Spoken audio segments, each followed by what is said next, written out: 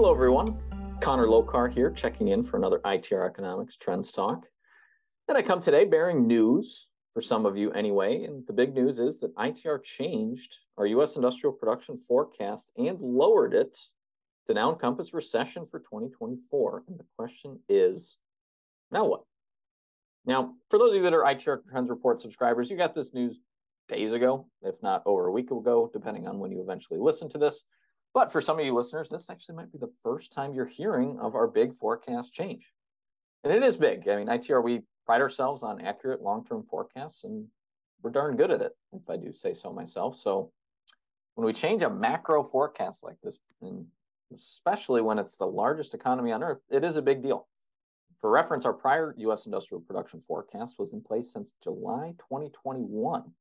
So we got almost 18 months a run out of that one. And it was running at an accuracy rating north of 98%, by the way, before we made this most recent change in terms of actual performance relative to forecast, which is pretty good. But all forecasts, even the good ones, have to be put out to pasture eventually. So to recap, the forecast change quickly is we have taken the soft landing for this cycle off the table. And we now see a recessionary outcome as probable for the U.S. economy in 2024. With the onset of decline on a 12-month moving average basis actually starting late in 2023.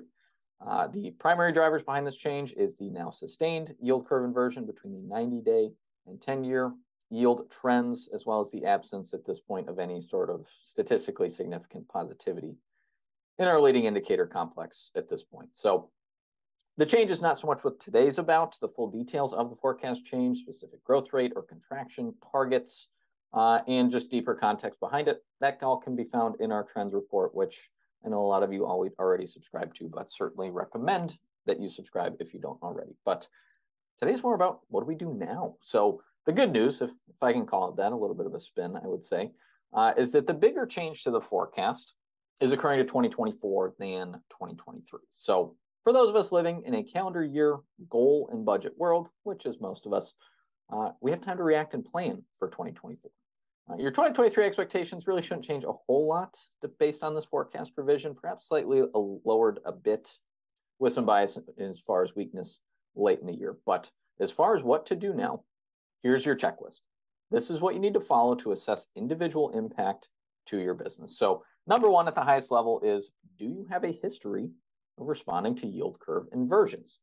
Our analysis of our consulting clients that we do revenue forecasting for here in consulting works with at ITR showed that 41.7% of the company forecasts that we're going to be delivering this month do not have a meaningful relationship to yield curve inversions.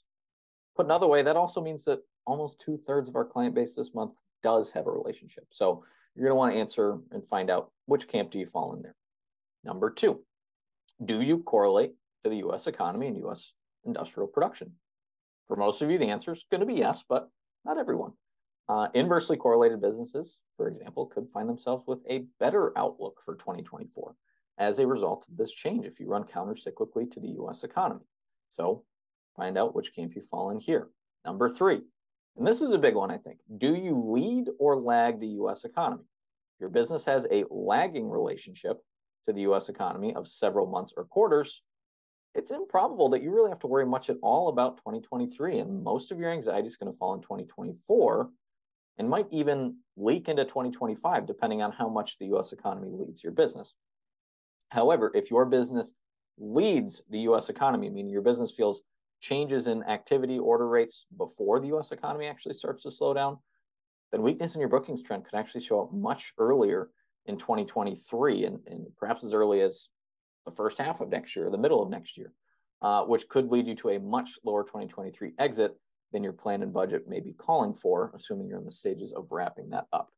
And then finally, and this one's a little bit harder probably, but what potential COVID echoes might amplify or offset this weakness? And I think my last recording in November, we talked about these COVID echoes and I detailed housing as a biggie, that it's not only a leading sector, but it's also a major COVID echo sector, which was stimulated way over pre-COVID trend and is now being punished in this high interest rate environment and would be a higher risk sector for 2023.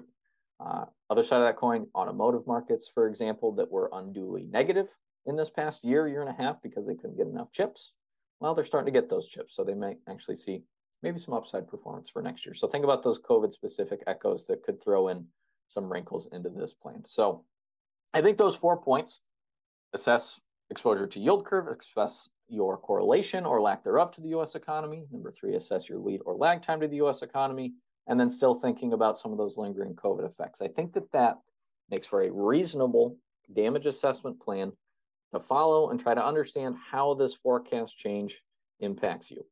I think a DataCast subscription or working directly with an ITR trusted advisor like myself can help you answer all these in fairly short order, but if you're adept with data analysis, you can certainly make a reasonable go of it yourself, and that is the checklist I would personally follow if I were in your shoes. So answering all those questions are going to help you know whether you need to manage your business out of the slowing growth or recessionary playbook, or potentially both at various points in 2023 and 2024. So the forecast has changed.